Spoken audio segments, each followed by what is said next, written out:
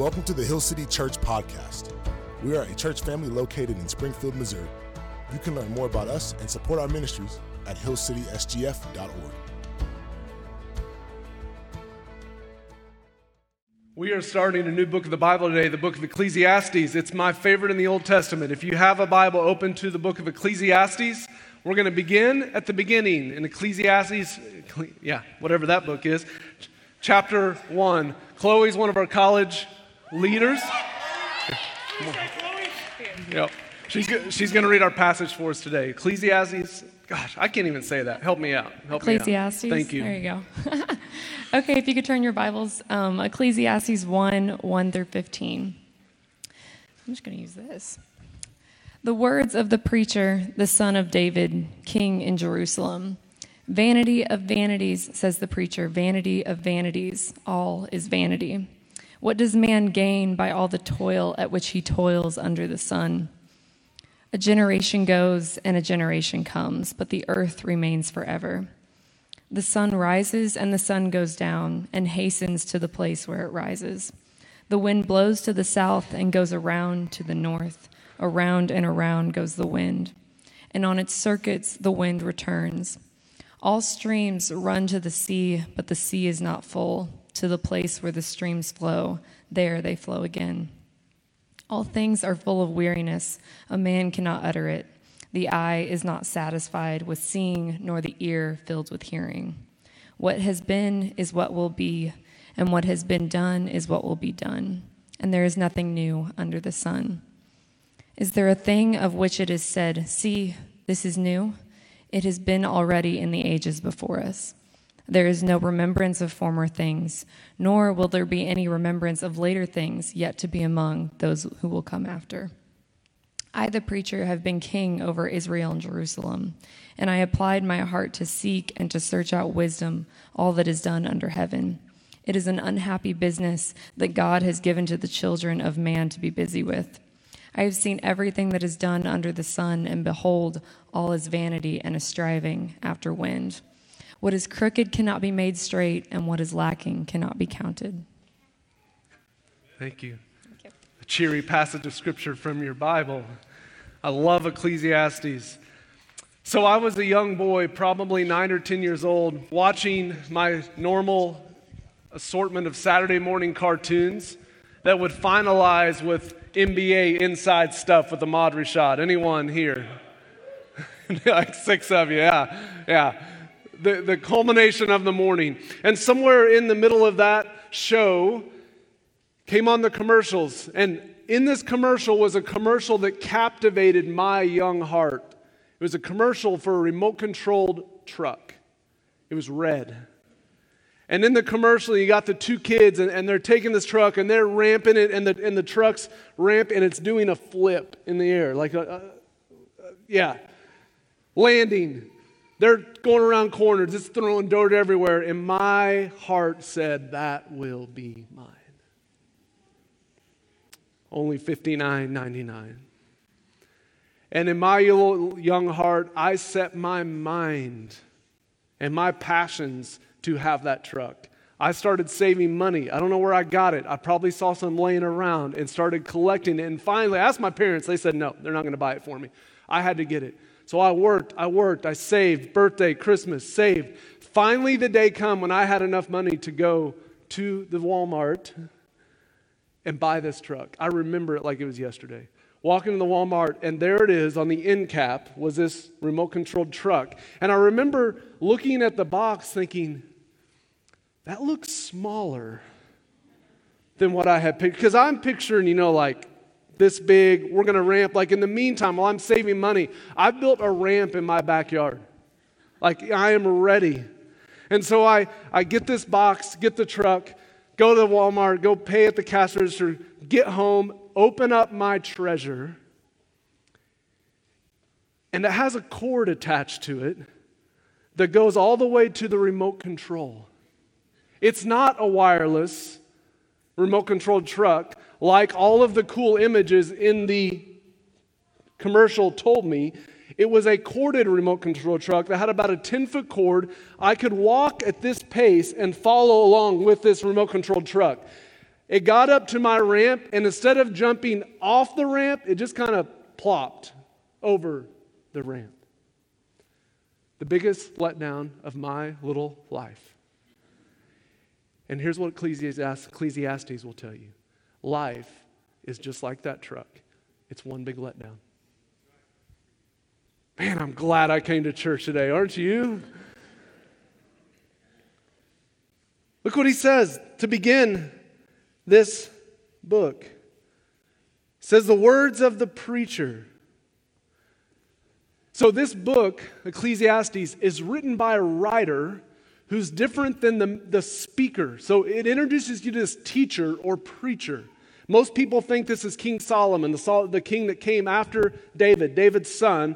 And it's collected, all of his teachings are collected by a writer.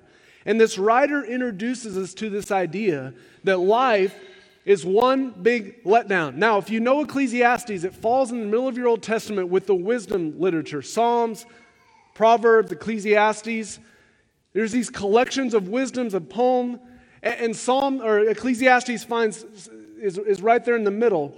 Now, Proverbs is one of those too. And here's what Proverbs does. Proverbs tells you life will make sense. Proverbs will say this: if you do X, Y will happen. Ecclesiastes says, yeah, right. Here's what Proverbs says about children. Train up a child in the way he should go, and when he is old, he will not depart from it. Young parents, everyone, amen? Oh, honey, that's our life verse. Here's what Ecclesiastes tell you. You're going to work as hard as you can, and you're going to die, and your child will come up after you, and they will blow all of your money. Ecclesiastes 2:18. Here's what he says. I hated all of my work, my toil, which I toiled under the sun, seeing that I must leave it to the man who will come after me, and who knows whether he will be a wise man or a fool. Yet he will be the master of all I have worked for. See, Proverbs is the optimist book of the Bible. Ecclesiastes, it's the pessimist. How many pessimists we have in the room? Come on, be proud. You're going to love Ecclesiastes. How many people I'm an optimist about life? Raise your hand. You're going to hate this book. You're going to hate it. Proverbs tells you do X, Y will happen. Ecclesiastes says, no, you do X all you want. It may not happen the way you think. Here's what happens is you follow Proverbs, and Ecclesiastes is the result. You follow Proverbs and run an honest business, and then COVID hits and you lose it. You follow Proverbs and it says, save your money, invest your money, and good things will happen when you do that, and then you retire and the stock market crashes. Proverbs says there's a way, young people, there's a way to do relationships, and if you do it this way, then you'll have a great relationship, and Ecclesiastes happens and you still lose the relationship. Like Emily and I, one of our staff members, we saved up for years to purchase a car with cash. It was a goal of ours. We didn't want to take a loan. We're going to purchase with cash. We saved up, purchased this thing with cash, and then 2 months later, the hybrid battery goes out, $2,500. That's Ecclesiastes. See, here's what Ecclesiastes will do, and this is why I love it. It will shake up our neat and tidy version of this world. It will shake up your neat and tidy version of your church, of your family, of your marriage. If you like neat and tidy, stick with Proverbs. But if you want to get in the gray, in the mess, join us in Ecclesiastes.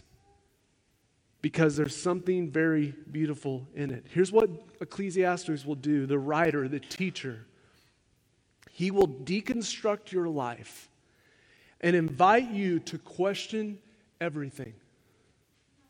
Question it all. What do I spend my money on, my time on, my thoughts on? What direction am I going? It will invite you to question it all and then ask the question about every part of your life. Is it worth it? Is it worth it? And he's going to seem like he's a jerk. He's going to seem like he wants to give you no hope. But actually, if you will let the teacher teach you, he will give you a lot of hope. and he might just save your life.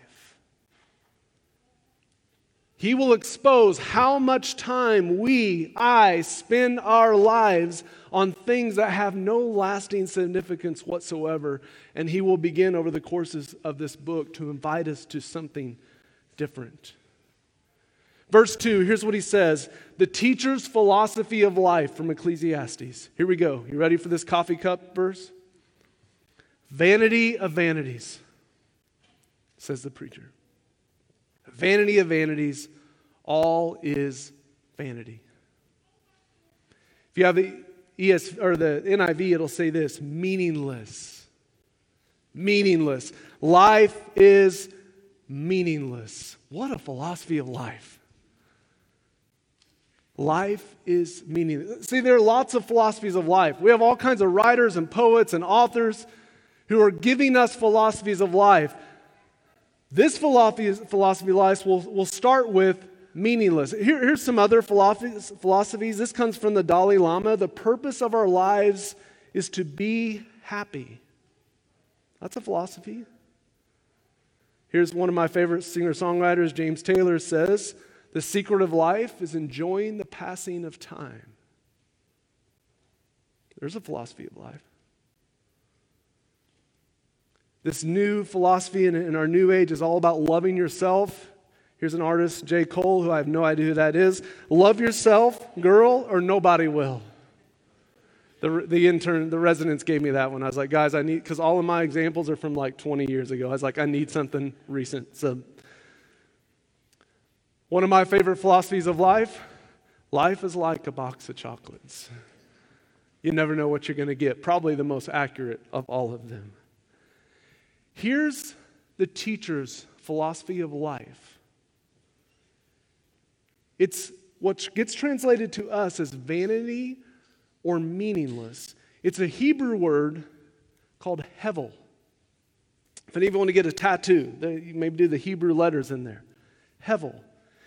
Hevel is this word that we get translated meaningless or vanity. And it's a very difficult word for people to translate because we don't have a word that's quite like this word hevel. Some other places this might be used in Hebrew writing would be a vapor, temporary, fleeting, absurd, problematic. It's a difficult word. When you think of hevel, think of a cloud. Picture a big puffy cloud in the sky. From the ground, it looks so dense, right? It looks like you could just grab a hold of it, like you could tie it up until you fly through it. And then you see it's nothing. Here is my best shot at hevel.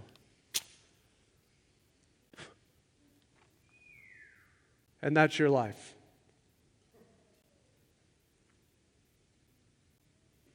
That's what the teacher says. Here is the reality of life. It's here and it's gone.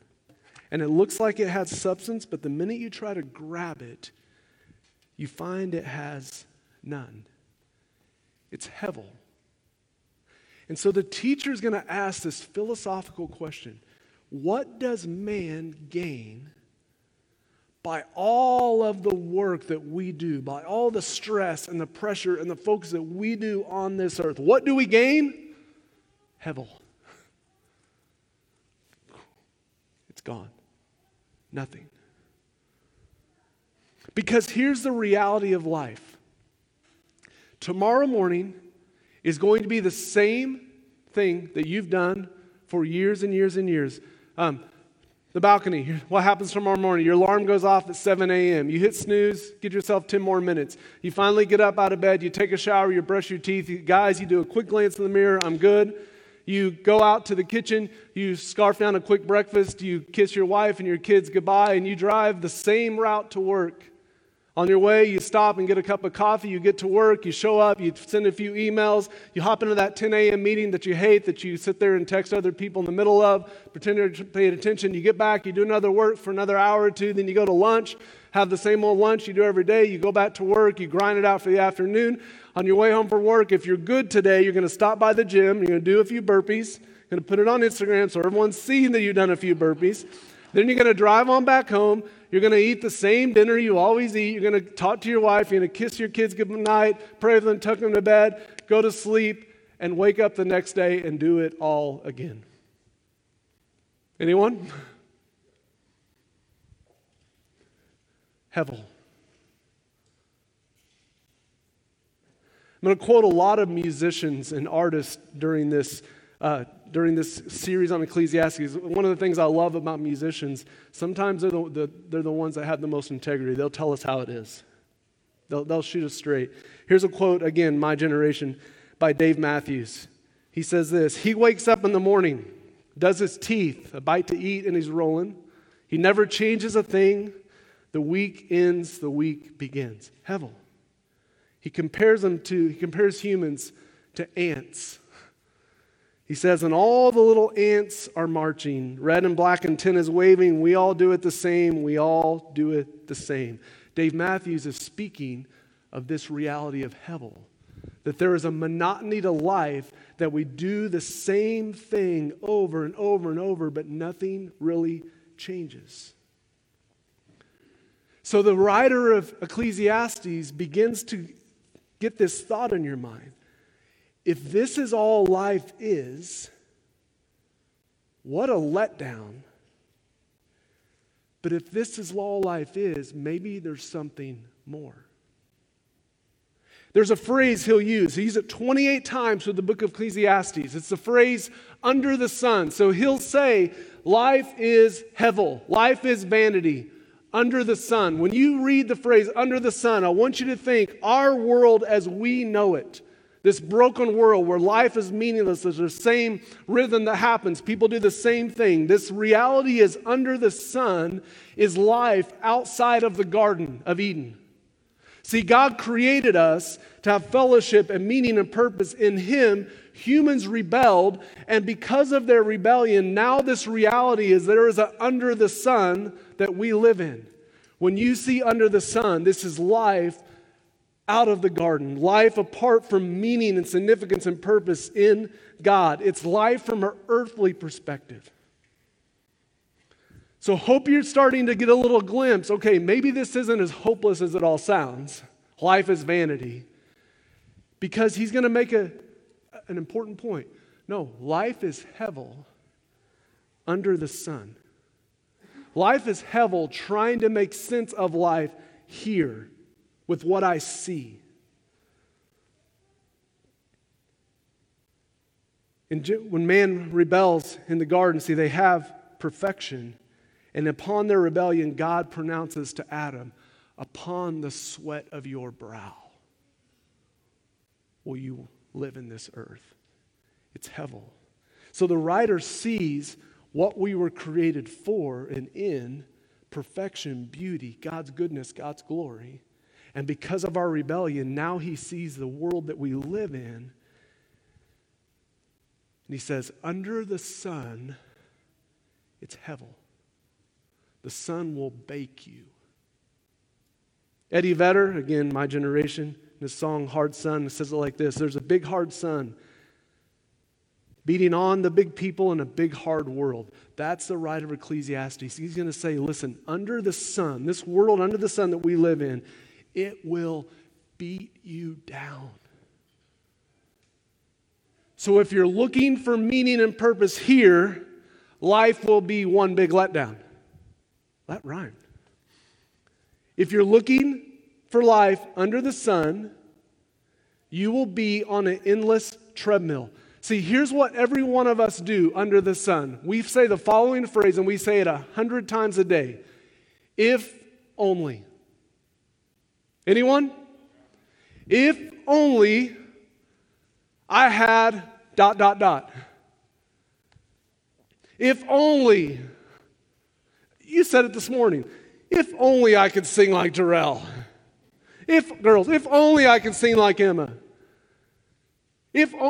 We say it over and over and over. Like what he's going to expose is that the human heart that we all believe, if we only had blank, then somehow meaning, significance would come to this life. Anyone?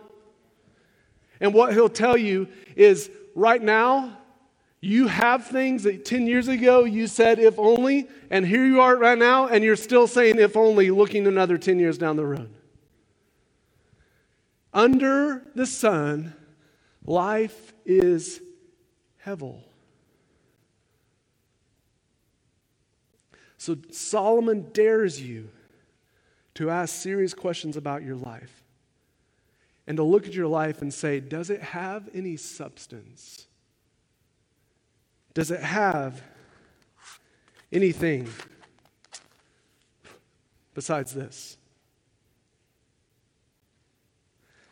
Verse 4, he's going to explain himself, how he comes to this conclusion. Verse 4, a generation goes, generation comes, but the earth remains forever. The sun rises, the sun goes down, and it hastens to the place where it rises. The wind blows to the south and goes around to the north. Around and around the wind goes, and it circles until the wind returns. All streams run to the sea, but the sea is never full. To the place where its streams flow, there they flow again. Here's what he's doing. He's pointing to creation to show you how mundane life is. The sun rises, it falls, and rises and falls. The wind blows, and it's going to make a big circle, and it's going to blow again. The streams are going to run, and they're going to run to the ocean, but the ocean never fills up. He's pointing to creation to show you that your life is a mundane cycle that just keeps going and going and going, and then you die. That's life. Here's what Paul says it like this. He explains it in Romans 8:20. For creation was subjected to futility. When humans rebelled, creation got stuck in this meaningless cycle, hevel. Not willingly, but because of him, man who subjected it, in hope that creation itself will be set free from its bondage to corruption and attain the freedom of the glory of the children of God. For we know that the whole creation has been groaning together in the pains of childbirth until now. Here's what the Bible teaches it. Creation itself longs to get out of hevel. It longs to be out of this monotony that it's in, that there's something about the way God ordained, and when He created the world, there is something flourishing about that is different now, and even creation itself longs to be set free from the hevel, the vanity, the meaningless sense of life. He goes on, he'll tell you, a generation comes and it goes, but the earth remains forever. Can I tell you a hard truth? When you die, creation could care less. The sun will rise just like it did. The rivers will flow, the wind will blow. Creation will not stop when you take your last breath. See, part of the gift of Ecclesiastes, it's going to invite us to do something that in America we don't like to do. Think about death. We as a culture are distanced from death. Go back 100, 200 years ago, we would see death everywhere. We don't see it now. We don't see death. And Ecclesiastes will invite you to think about the reality of death, not to depress you, but actually to help you live better. Your life, it's a vapor. That's it. You're gone. And the creation, the world, will not care when you're gone. If we're going to be honest, nor will anyone else. Yeah, you'll have a few loved ones that'll cry, and they'll go to a funeral and they'll talk, and then they'll go to lunch and they'll talk about the Chiefs. Let's do this. On the count of three, I want everyone to participate. I want you to say your name on the count of three. Ready? 1, 2, 3. Okay? On the count of three, I want you to say your father's name. Ready? 1, 2, 3. Okay? Count of three, your grandfather's name. 1, 2, 3. Hey, great-grandfather. 1, 2, 3. Oh, you hear it getting quieter? Great-great-grandfather. 1, 2, 3. How quickly?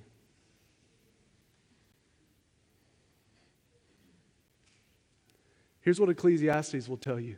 I just gave you a beautiful gift. That's what it'll tell you. Now, I know that's a little depressing. Man, You're talking my children's children? Yeah. Yeah. You're gone. Verse 8, all things are full of weariness.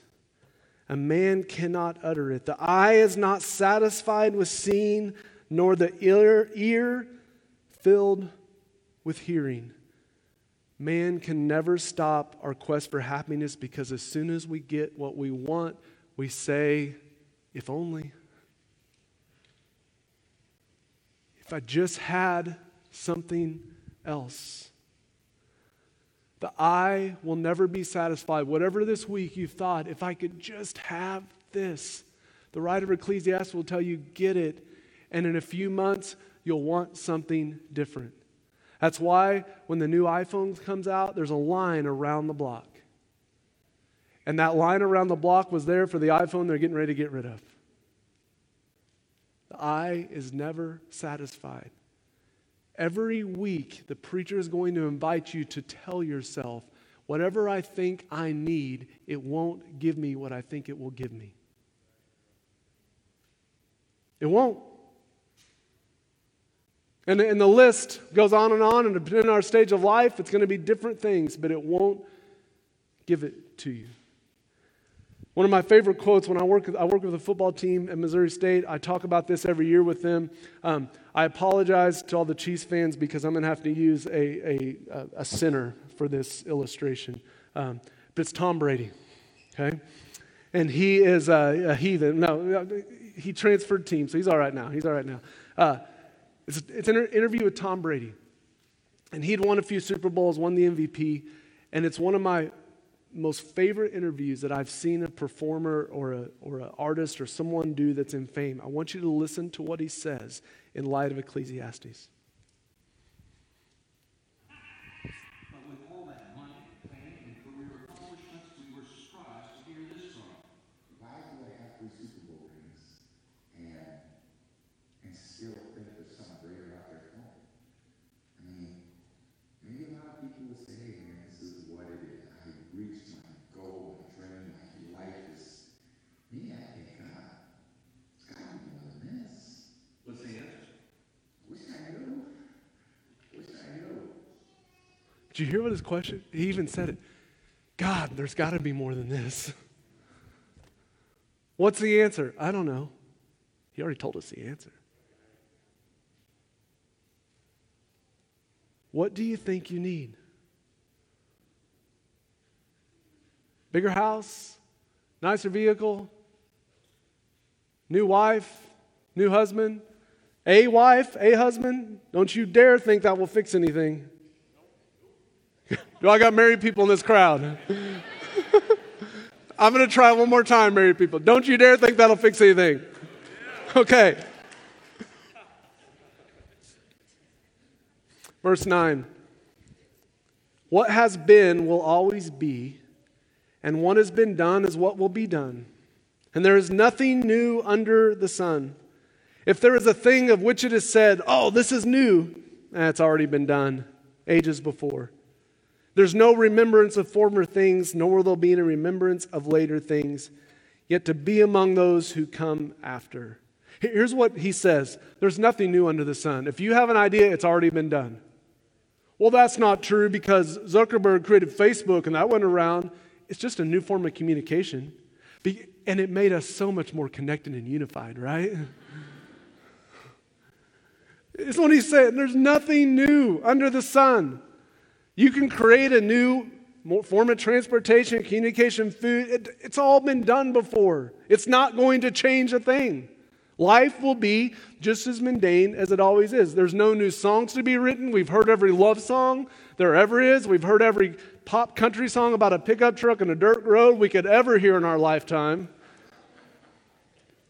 There's nothing new under this. Perfect example, romantic comedies. Can I go on a tangent real quick? I hate them. There has never been a new romantic comedy in the history of romantic comedies. They are all exactly the same.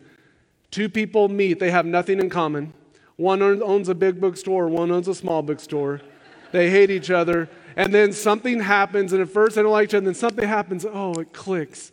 And then the music changes, and and they start falling in love, and they do all these great things, and then it always goes wrong, right? Always goes wrong, and then the music goes gloomy, and he's standing on the window looking out, and it's raining, and he's thinking about walking down the sidewalk with the girl, and she's over there thinking, and you're like, oh no, they're not going to get back together. And then he decides at the last minute, I'm going to go get the girl. So he climbs to the top of the Eiffel Tower, or he rides on a motorcycle through New York City taxi streets and gets there. He goes to the gate of the airplane right before, is he going to make it? Of course he's going to make it. And they all end the same way. Do I have anyone that says amen on romantic comedies being meaningless? Gosh.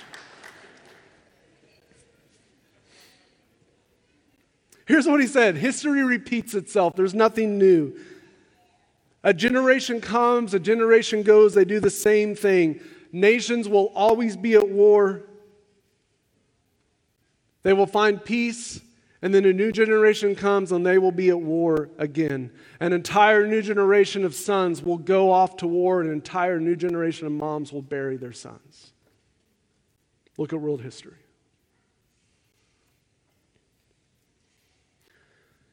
I don't know if anyone likes to read biographies. Anyone? Biographies of old dead people? You need to. Here's one of the gifts of biographies. You can read all of the stressors of their life, the things they fought for and argued about and hated each other for, and you can look and be like, really? And then if you're wise, we'll look in the mirror and say, maybe what I'm stressing about doesn't really matter. Maybe in the grand scheme of things, it's hevel. Verse 12, I, the preacher, have been king over Jerusalem. I've applied my heart to seek out and to search with wisdom all that is done under heaven. It's an unhappy business that God has given the children of man to be busy with. And I have seen everything that is done under the sun, and behold, all is vanity, a striving after the wind. Here's what he says. I, the teacher, with wisdom, I'll talk about that next week, have tried to make sense of this world. What's done under heaven, what's done under the sun, and the result of all of my years of study and research, here's what I found. Everything done under the sun, it's hevel.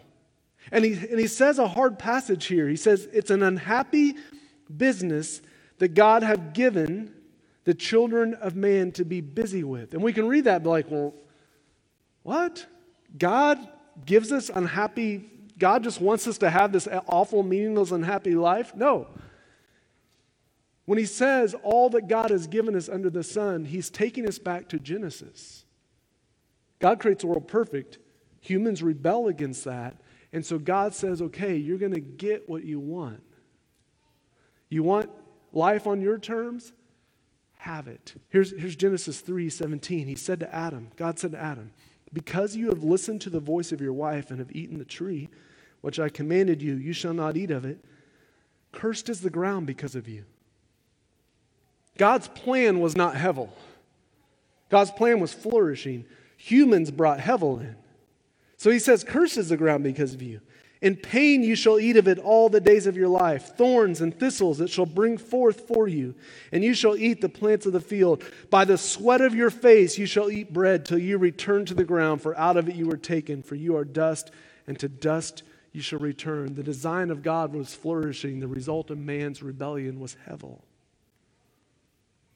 And that's what Solomon sees. He says, under the sun, this reality of living in life, it's hevel. It's meaningless. Let's wrap up. Verse 15. What is crooked cannot be made straight. Is what is lacking cannot be counted. Here's what he will tell you.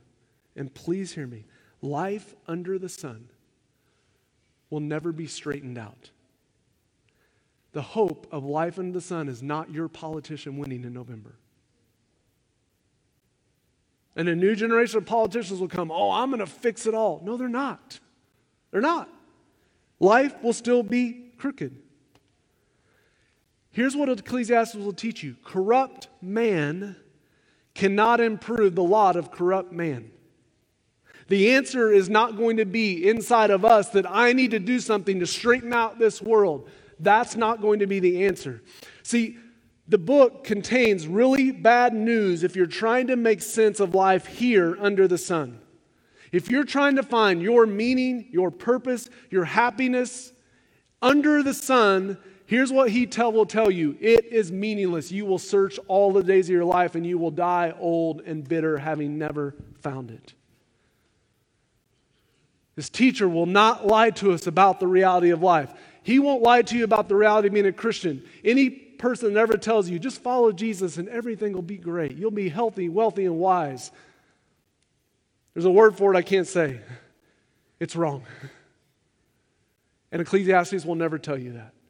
And as a matter of fact, it'll say you can follow Christ and love Him and follow Him, and you may end up in the Colosseum getting torn apart by lions. It will not lie to us, which is so important, because if you have this view of God wants me to be happy, when you're not, you will curse God. God, I did everything you ever asked me to, and this is what I get. And God's saying, did you not read Ecclesiastes? Did you not read it? See, this teacher, he will challenge what you and I hope for. He will challenge what we dream about. He will challenge what we love to save our life. And this book is going to seem bleak at times. We haven't got going yet. There will be days you're like, I just want to leave and go eat a bag of potato chips. But this book is not without hope. It just wants to point your hope in a different direction. Did you hear me? It wants to point your hope away from if only to it is finished.